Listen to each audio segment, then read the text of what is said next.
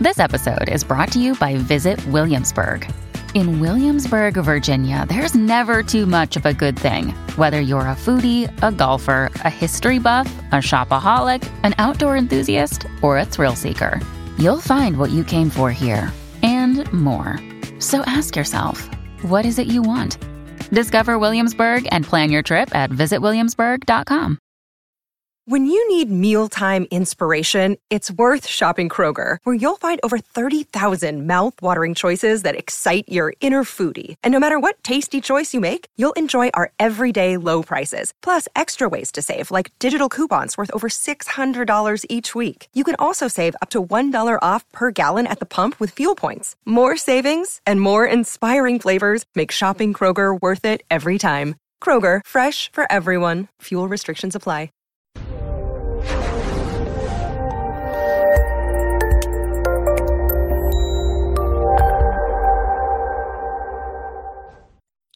This episode was pre-recorded as part of a live continuing education webinar. On-demand CEUs are still available for this presentation through All CEUs. Register at allceus.com/counselor toolbox. I'd like to welcome everybody to today's presentation. We are going to be talking about social work considerations for addressing chronic conditions. I am Dr. Dawn-Elise Snipes. We're going to learn about the prevalence and impact of chronic conditions such as diabetes, arthritis, Crohn's disease, and depression as we talk through this presentation today. We'll identify the goals of various chronic care models, identify types of interventions that are unique to working with people with chronic conditions, and review how to set good, smart goals. Now, remember, this is an hour, so we can't go in depth into the impact of any of these things on particular issues. I do have another one coming up in short order on for nephrology, social work, or kidney disease, and a couple others. But really, we're hitting the highlights of chronic conditions today. 60% of people in the U.S. have a chronic illness. Let that sit in for a second. 60% of people. Wow, that's a big number. So we are dealing with people, whether you're a social worker or a counselor or a nurse or whatever your profession, 6 out of 10 people that you work with have a chronic illness of some sort. It could be depression, it could be substance abuse, it could be diabetes, it could be fibromyalgia, but they're dealing with it. Many serious illnesses have a much longer course with episodes of exacerbations and remissions. To be defined as chronic, it needs to exist for more than 3 months. Pregnancy is chronic, if you want to look at it that way, because that is obviously more than 3 months. But people may also have other chronic conditions that go for 6 months, a year before they're able to fully recover from it. Some people who have a stroke are often recovering for an extended period of time. Chronic illnesses can be highly stressful for patients and for families because that person is not the person they used to be, or maybe they've had this condition for a while, they just got it diagnosed, and now this person is having to change stuff in their life, which affects the whole family system. We don't live in a vacuum. Care for people with chronic illnesses is increasingly done by family in the home. When my mother had me back in, a long time ago, women used to stay in the hospital for a day or two, even after a uneventful birth. Now, you're out in under 24 hours. That is their goal. I had major surgery a couple of years ago, and their goal was to get me out in under 24 hours. They didn't want to have to bill for an entire hospital day or whatever. So people are being sent home in sicker conditions, if you will, than they necessarily would have before. Untreated mood disorders in individuals with comorbid chronic health conditions increases morbidity and mortality rates and reduces the capacity for self-management. Well, it makes sense. If somebody's got a chronic condition and then they've got major depressive disorder on top of that, they have no energy, they're fatigued, they have difficulty concentrating, difficulty remembering, may have some low motivation to actually implement their treatment plan because they feel helpless and hopeless, which means that chronic condition may get worse. We also know that stress increases because of all the biochemical changes caused by stress and high cortisol. Stress worsens a lot of chronic conditions. You've got a double whammy. 1, no motivation to implement the treatment plan. 2, stress and emotional stuff and high cortisol actually making the problem worse. So let's talk about some of the biopsychosocial impacts of chronic conditions. And there's a lot of them. Think about mood disorders. It affects your sleep. When people have mood disorders, they typically either sleep too much or don't sleep enough. It's one of those DSM criteria. People with mood disorders, especially depression and anxiety, tend to experience more pain. Their pain threshold is lower, and or they've got physical pain. People with depression tend to not move as much, and so they start to feel achy. People with anxiety may have a lot of muscle tension, so they may feel achy, or they may grind their teeth and have TMJ. People with mood disorders may take medications that have side effects that make them groggy or anxious or gain weight or be hungry all the time. They may have fatigue, circadian rhythm disruption, physical changes. When you're talking about mood disorders, we do see changes in weight. Some people lose weight, some people gain weight. Some people just start eating crap. We also know that when people are under a lot of stress, physical or emotional, that they tend to lose hair more quickly. So their hair tends to thin. And some people notice that a lot. Other chronic conditions like cystic fibrosis may require people to have permanent ports installed so they can get IV medications on a daily basis, or cancer.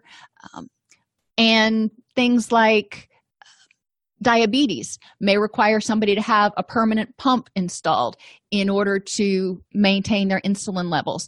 All of these physical changes can impact a person's self-esteem. It can impact their mood. Loss of mobility can happen, especially due to physical chronic conditions, whether it's pain-oriented or neurological, autoimmune, COPD. There's a variety of things that can make it more difficult for people to get around, either because they can't walk, even aging, if you want to look at aging as a chronic condition in some circumstances, but they have more difficulty getting from the couch to the bathroom. I'm not even talking mobility. They can't go walk for 3 hours around the mall. I'm talking they have difficulty with mobility in daily life. Depression, anxiety, and anger. Well, all of those things may come along. Depression is a sense of hopelessness and helplessness. And anxiety and anger is that fight or flight reaction. I'm feeling vulnerable. I'm afraid that my family's going to be mad at me, that I'm going to experience rejection, that I'm going to lose my job, that my life is never going to be the same, yada, yada, yada. There are a lot of emotions that go along with chronic conditions. And these can be emotions that go along with mood disorders or physical chronic conditions. Jealousy or resentment of other people who don't have that issue, people who aren't clinically depressed, people who don't have an eating disorder, people who don't have asthma.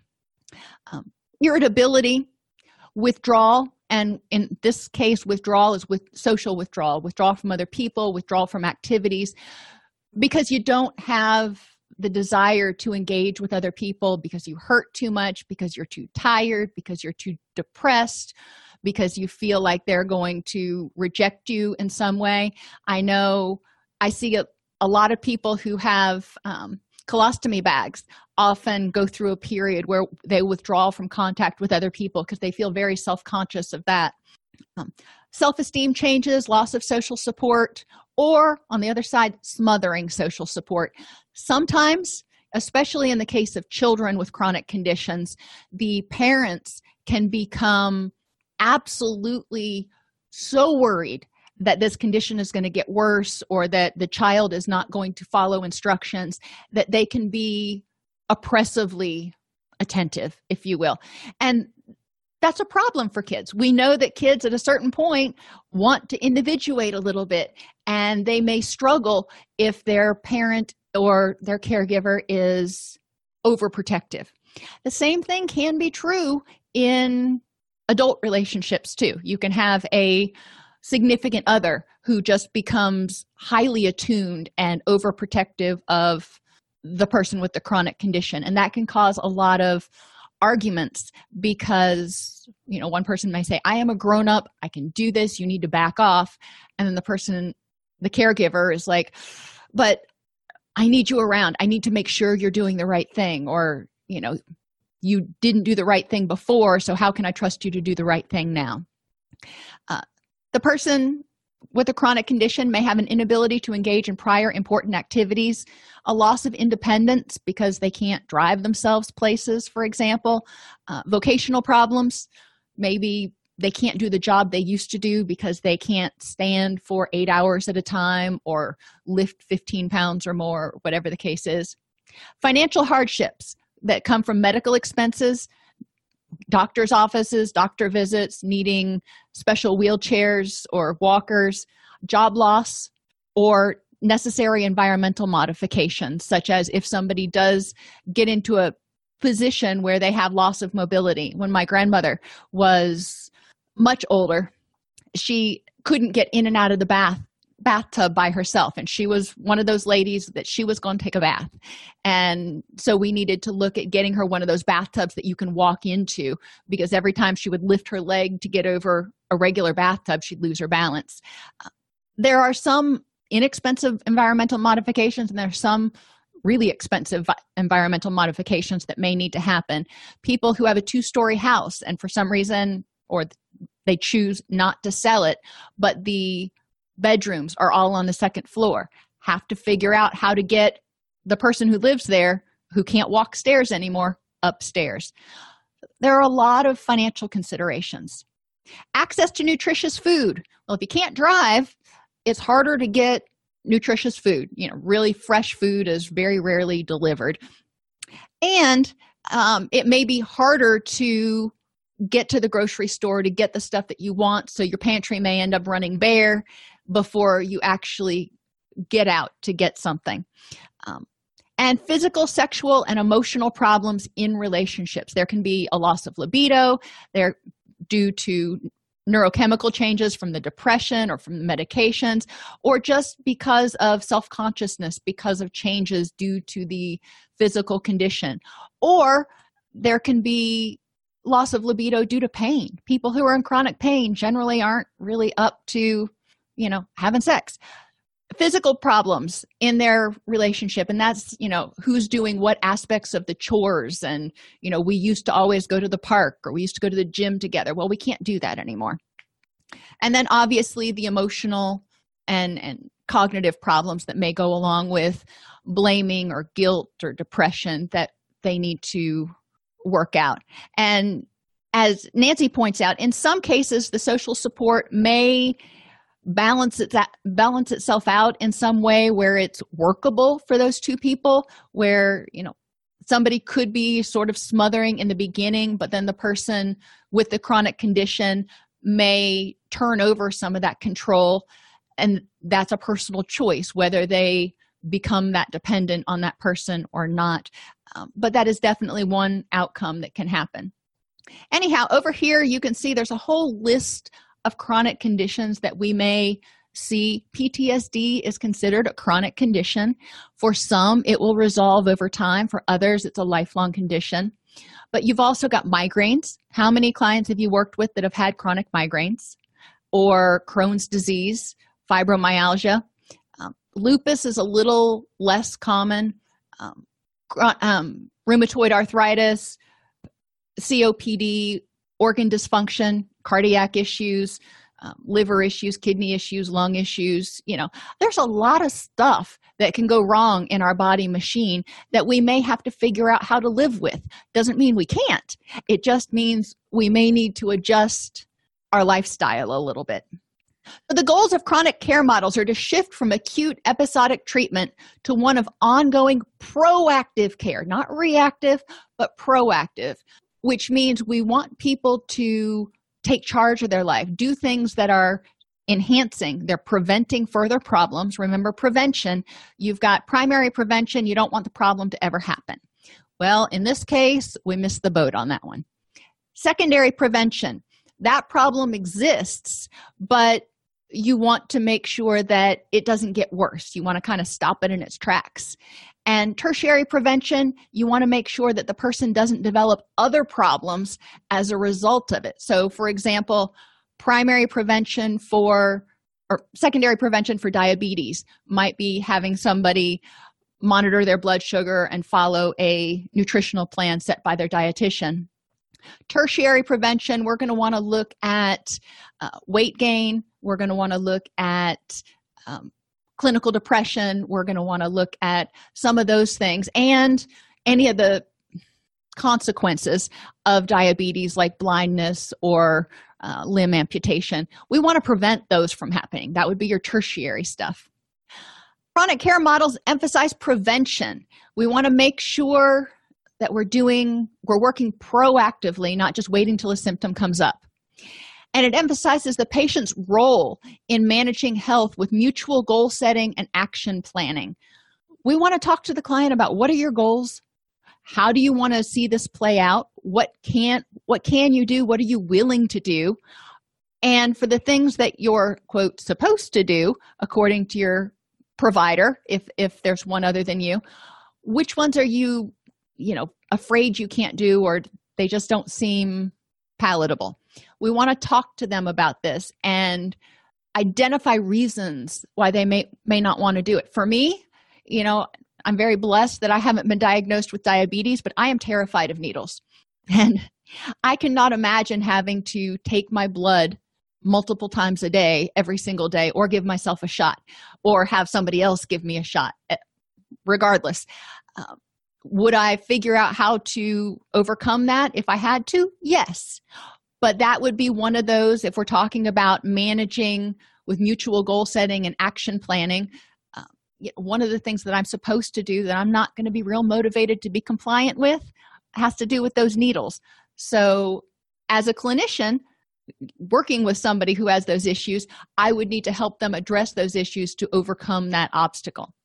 The goal of self-management interventions are to improve knowledge about the condition and intervention options, increase health literacy, increase their confidence in their ability to change, help them recognize, see what they can do, and help them leverage what they can do to promote personal health.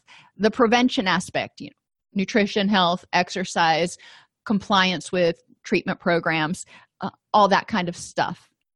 The goal of self-management interventions also improve motivation and problem solving rather than rely on simple compliance with a caregiver's advice. So we are seeing, we'll stick with the insulin idea. If you're seeing a client who has to start testing their blood sugar and potentially administering insulin, and they are overwhelmed by this, okay, this is one of those things that needs to have happen. Let's talk about what's going to happen if you don't do that. And then let's talk about what are some options to make this less aversive, scary, quote, impossible to do. Maybe have someone else test your blood and give you the injections. Educate them about all of the different, I'll say, gadgets out there. Evidently, testing your blood has become much less painful than it used to. And figuring out ways to make it less aversive for this person to do that. And we want to help them master the 6 fundamental self-management tasks. Problem solving. So in this case, the problem is the needle. Well, the needle may not go away for a while, but it's possible that if you follow the treatment plan, you can get back down to the point where you don't need insulin for some people. Whether that's possible for that particular client, I don't know. But encourage them to start solving problems and figuring out, okay, this is an issue for me. How can I work around it, or what are my options to deal with it? Making decisions, using resources, forming a patient-provider relationship. You notice that's in the patient. This is something the client needs to do. If clients aren't forthcoming with us, if they don't speak up and go, oh, no, that ain't going to happen, then we can't help them figure out how to make it happen if it's one of those things that has to happen. Make action plans for health behavior change and self-tailoring. Remembering that clients are all at different levels, and I don't know that I went into the Prochaska and DiClemente levels of readiness for change, but everything you're asking a client to do, is going to have its own level of readiness for change. We'll stay with the diabetes for right now. Do I want to address my diabetes and get it under control? Yes, I'm motivated to do that. All right. What's my level of motivation to eating a healthier diet as prescribed by my dietitian? I'm good with that. I'm in the action phase. I'm ready to go. What is my level of motivation for managing my stress? I'm in the action phase for that. What is my level of motivation for exercising 3 times a week? Oh, well, not so much. Maybe I'm in the pre-contemplation stage right now. I don't see any problem with my activity levels. Contemplation is when a person starts to see that there might be a problem. Preparation, they're starting to explore options. They're not ready to do anything yet. And then action is when they're ready to do it. So in the preparation stage, someone might start exploring different options for activity. Self-management support. We want to provide feedback, develop a collaborative relationship with the client, get feedback from them on what they're ready to do and what they're not ready to do yet. And remember, we're talking about social work aspects of it. We're not talking about the counseling aspects, so to speak. We're talking about more of a biopsychosocial approach. So in this collaborative relationship, they may identify that they still need to work on grieving their losses. They may need to identify that, they're having relationship problems and that needs to be addressed in family therapy, etc. If they're not telling us what's going on, we can't help them. We can't work with them. So we want to develop this collaborative relationship, recognizing that they're the expert on themselves. They know what they're willing to do, and we can help them. I mean, we've got all kinds of tools and tricks, but until I know why they're not willing to do something, then I can't help them find alternatives.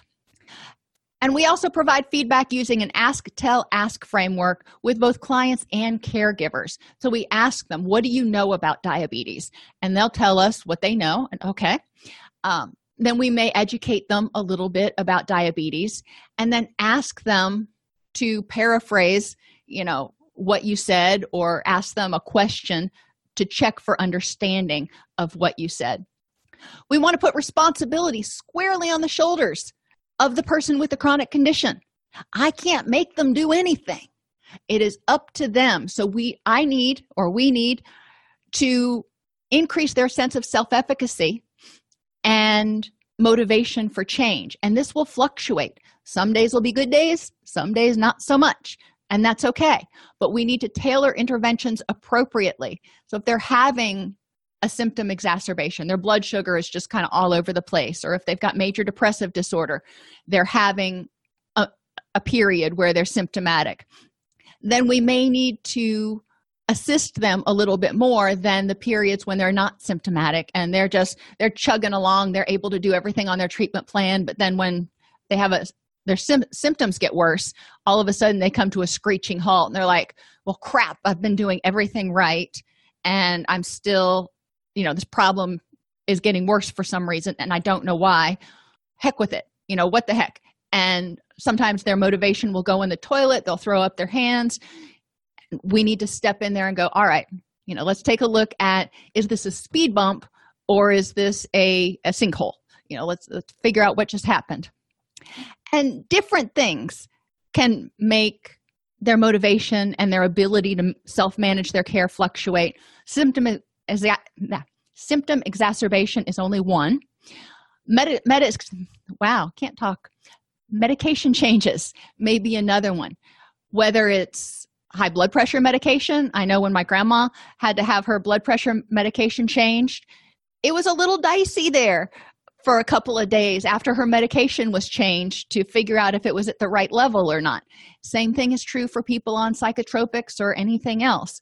Medication changes may have reverberating side effects, and life changes. The condition itself may be relatively stable, but then all of a sudden their sister dies, or they lose their job, or they find out they're pregnant, or whatever.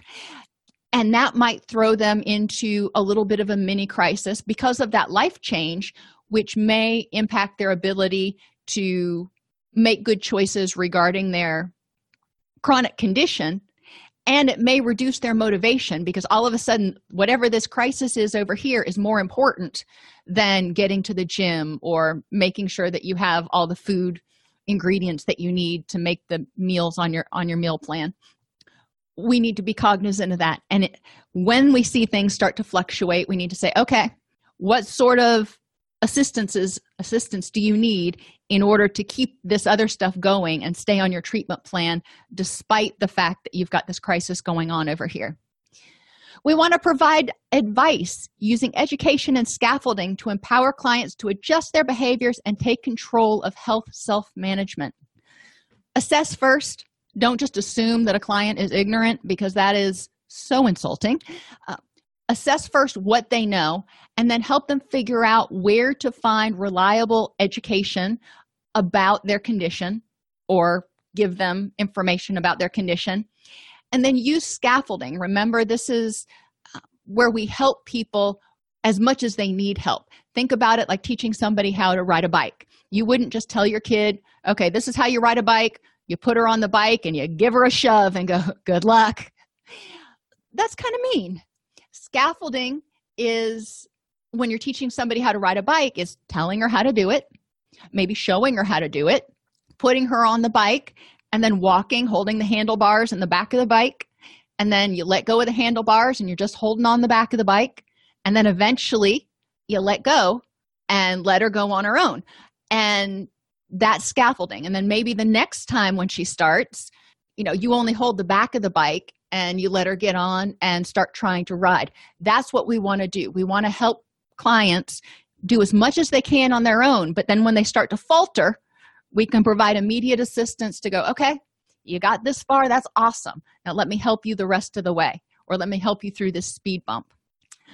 We want to provide them a menu of options based on individual circumstances and resource availability.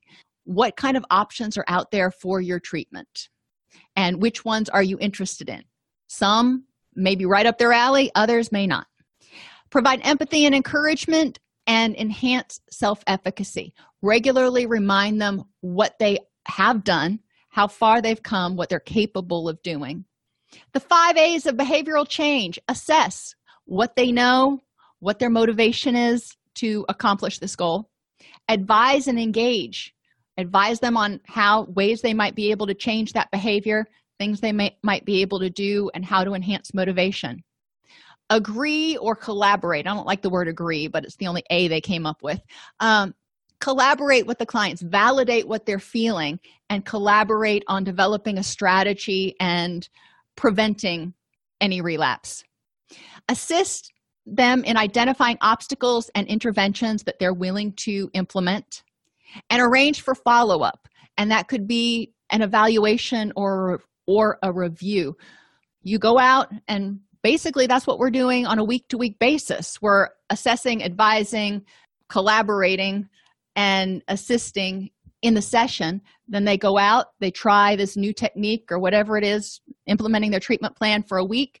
They come back next week, and what do? We evaluate their progress. We review what happened, what worked and what didn't. And that helps keep us moving, because then we find out, what worked, we're going to keep doing that. What didn't work, well, let's look at why that didn't work and what needs to be adjusted. Categories of interventions: your assessment. Regular assessments and enhancement of motivation and readiness for self-management are essential. Some clients really want you to do it all for them, and it's important to enhance their belief that they can self-manage and, look towards stepping down levels of care, and encourage them, regularly assess their motivation level, not just how they're doing, but how's their motivation to continue doing it. Complete an ongoing biopsychosocial assessment, including a quality of life and health risk appraisal. A health risk appraisal is a systematic approach to collect information about risk factors.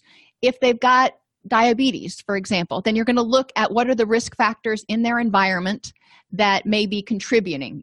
Lack of exercise, a sedentary job, lots of food in the house that are not compatible with their nutritional needs, whatever the case may be. Provide individualized feedback about those risk factors and, potential interventions, and then link the person with at least one intervention to promote health, sustain function, or prevent disease. So we're going to look at their risk factors, and for a lot of us as counselors, we're going to look at some of their interpersonal and emotional risk factors potentially, and then offer them an intervention, something to try this week to help them promote their health and well-being. We want to advise them using multimodal education, auditory, visual, and kinesthetic, about the condition and treatment options. Don't just talk to them about it. Not everybody processes stuff. And if they're in crisis, when you're telling them you've got diabetes or you've got cancer or you've got this, they may be in a state of shock and not ready to process. So talk to them about it, provide them a handout about it, or refer them to a website. And also let them, figure out what they need to do. Teach self-monitoring for clients and caregivers. Self-monitoring for clients, obviously, how's the condition doing? How compliant are you with your treatment plan? With caregivers are, in some cases, are going to monitor the clients, but caregivers also need to self-monitor because caregivers can get worn out and exhausted. Caregivers can worry about stuff. A lot of times, if you love somebody, you don't want to see them in pain or hurting or suffering, and you may want to make them do things that they're just not willing to do, and you get caught in this frustration, anger loop, and it can be very draining on caregivers. Caregivers can also get frustrated at the providers that are working with the person with the chronic condition. So they need to have a lot of assistance. And caregivers may also need to grieve, like Pat points out. Some caregivers, for example, a friend of mine was in a car accident. Her spouse was driving, and she broke her back in multiple places, has a rod down her spine, had to learn how to walk again. And, he feels a lot of guilt for that. Caregivers, if you give birth to a child that has a chronic condition, you may feel a certain amount of guilt or responsibility for it. There's a lot of stuff. And you may also have to grieve the fact that your child is not as healthy as other children. And that's a bigger or smaller process depending on the person. We want to also advise families and clients about the illness, what to expect from a family member who has the illness. So what things are we going to see here? How can they best help, and how to take care of themselves? It's really important to help keep this whole system functioning because the whole system is going to be impacted by the chronic condition. Collaborate or agree and assist by educating through goal-directed counseling and conferences with patients, families, and support networks to motivate and empower them to take an active part in the recovery process. Not just, the doctor said I got to go to this meeting and the doctor said I got to take this pill. To take an active role. I'm taking this medication and I'm feeling great. Let's keep on doing it. Or I'm taking this medication and I'm having all these horrible side effects. Self-advocacy. I need to talk to my doctor about this because this is not working for me. That active part is actually being engaged and speaking up and being a participant in your treatment team. Teach them how to monitor and improve their motivation and commitment to tasks. Remember, motivation is emotional. How is it going to make me happy? It's mental.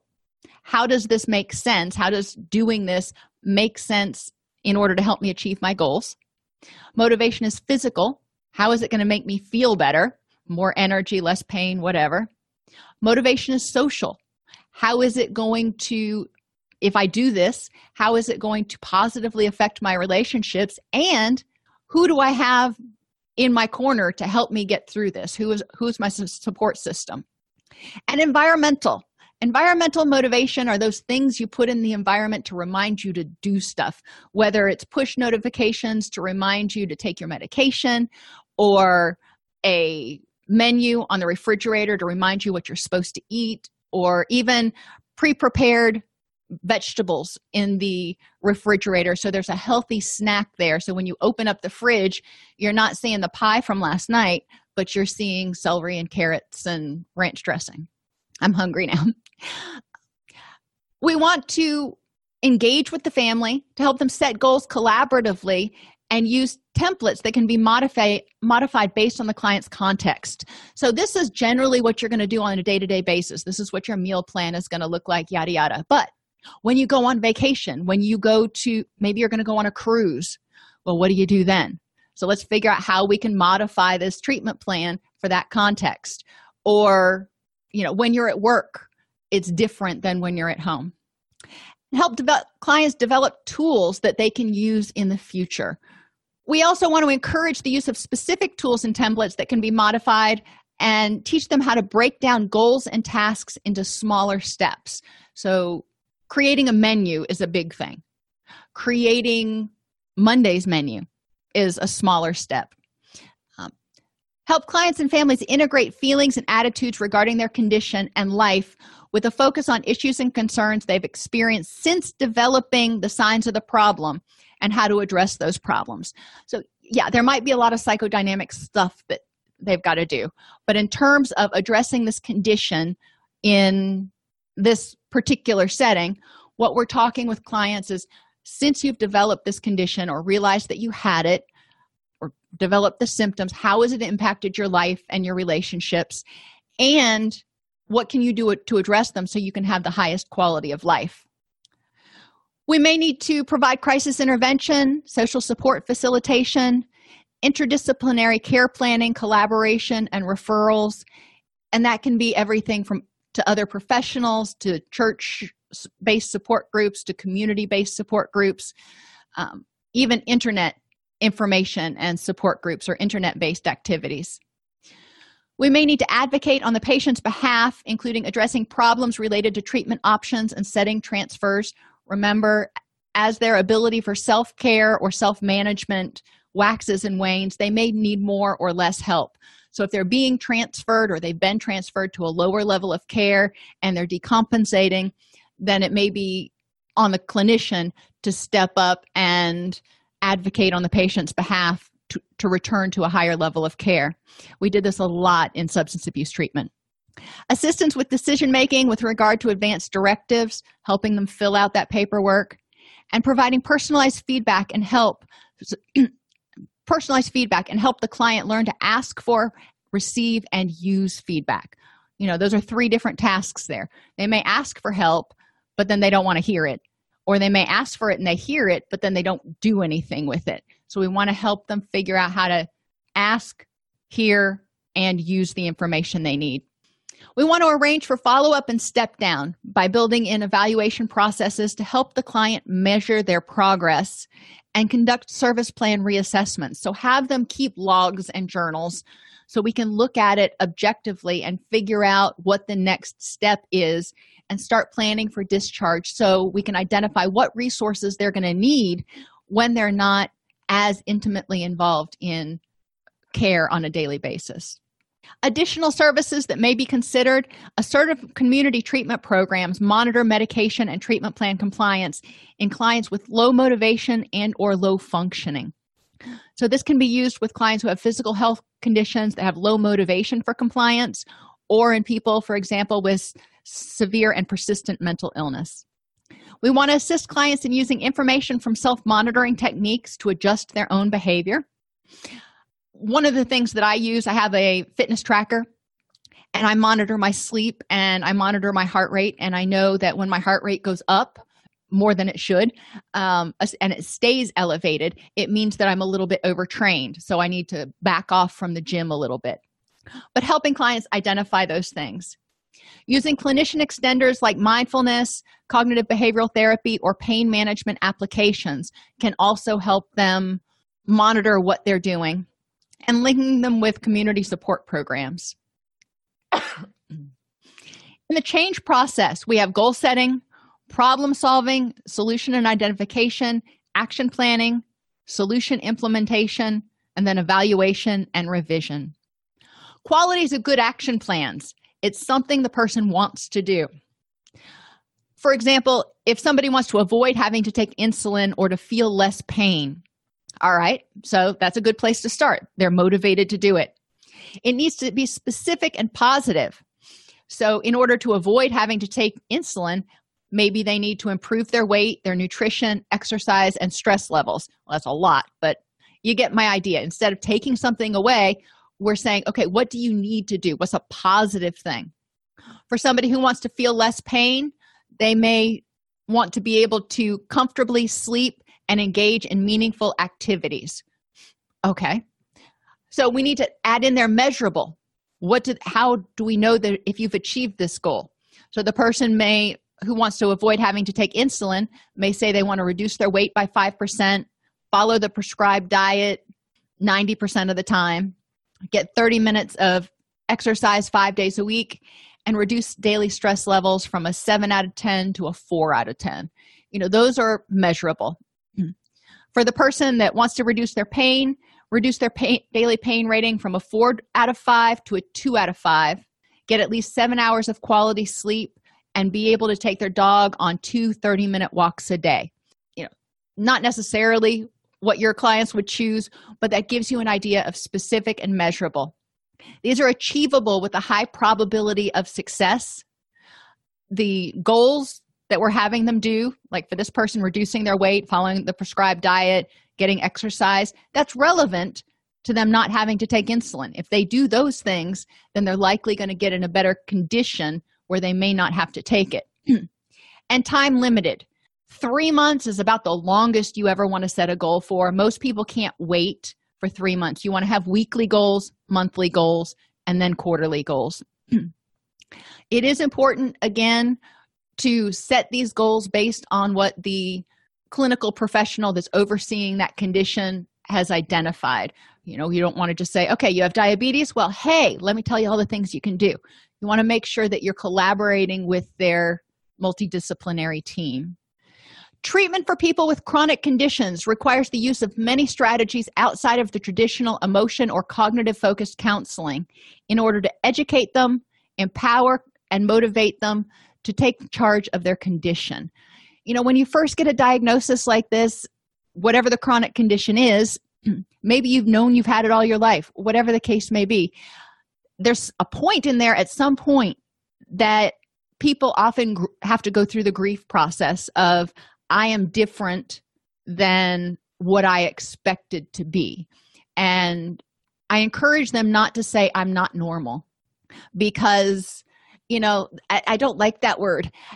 So many people have clinical depression.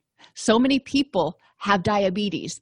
And so what is normal exactly? Is your body functioning at 100% perfectly? Well, no. There's something a little bit wonky in your body machine, but everybody probably has a little bit of something that's not functioning quite the way it's supposed to. So I encourage clients to kind of reframe it instead of the I'm not normal to I don't have the abilities I used to, or I don't have the abilities I want to.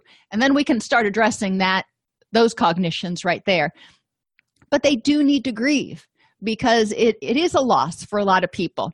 And there are some things that come with it that may be overwhelming. When my daddy had cancer, he had to give himself injections of interferon every day right into his thigh, and they were evidently terribly painful. And I'm just like, I can't imagine doing that. Of course, obviously, how I'm afraid of needles and everything. We want to help them work through this, and that's part of the motivational concept, and that's part of the counseling aspect of dealing with a chronic condition.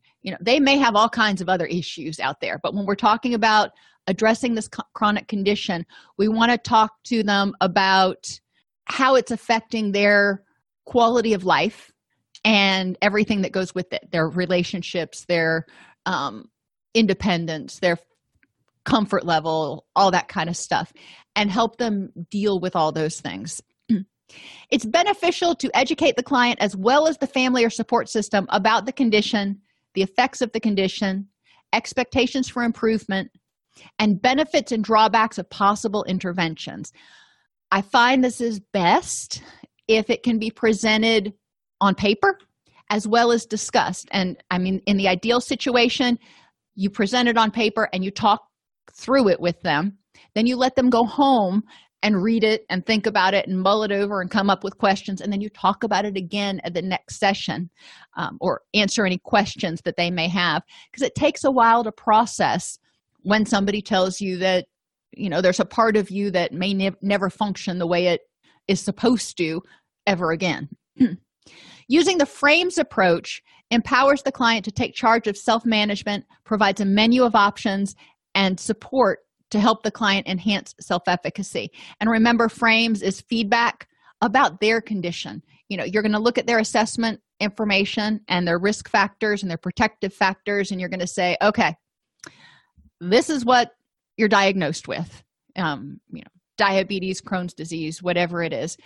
This is this is feedback about the condition and about where you're at on the continuum. People with diabetes, it ranges anywhere from being able to self-manage through nutrition to having to have an insulin pump installed. So there's a wide variety. So providing information about kind of where they're at so they have an understanding, and providing feedback about the different treatment options that are available to them, and put it out there. We want to, in the same thing, find out what they want. What do they want for their life, and what are they willing to do? I remember with Daddy, he, had cancer, and he smoked until the day he died. He's like, well, whether it causes cancer or not is kind of irrelevant because I got cancer and I'm going to die, so I ain't going to quit smoking. And I said, well, okie dokie then. He knew all the risk factors and, everything that went into it. And he made a conscious decision that, as his kid, I had to respect. But even as a clinician, if I had a client say that to me, once they have the information, we have to respect their autonomy. We also, and R stands for responsibility. And that goes with what Nancy is saying about talking to them about how they've survived this far. Addiction, it's a solution to a problem. It's not a good solution, but it's helped you survive until now. If you've got fibromyalgia and you've survived until now, wow, there's a lot of pain you've been dealing with, and there are things that can help you improve your quality of life. So how awesome is that you've survived this, hell that you may have been in for the past 2 years, and now that there's a light at the end of the tunnel. So you've got all the strength that you can pull on for that. So those are things that you can do when you're putting the responsibility on them and empowering them. Are there any questions? I know this was kind of off topic a little bit because we usually deal with the cognitive emotional stuff, but some people, social workers tend to deal with a lot more biopsychosocial stuff. Rehabilitation counselors, we deal with a lot of biopsychosocial stuff. Mental health counselors, not as much usually, but in some situations like community mental health, you may be doing a lot of that biopsychosocial stuff.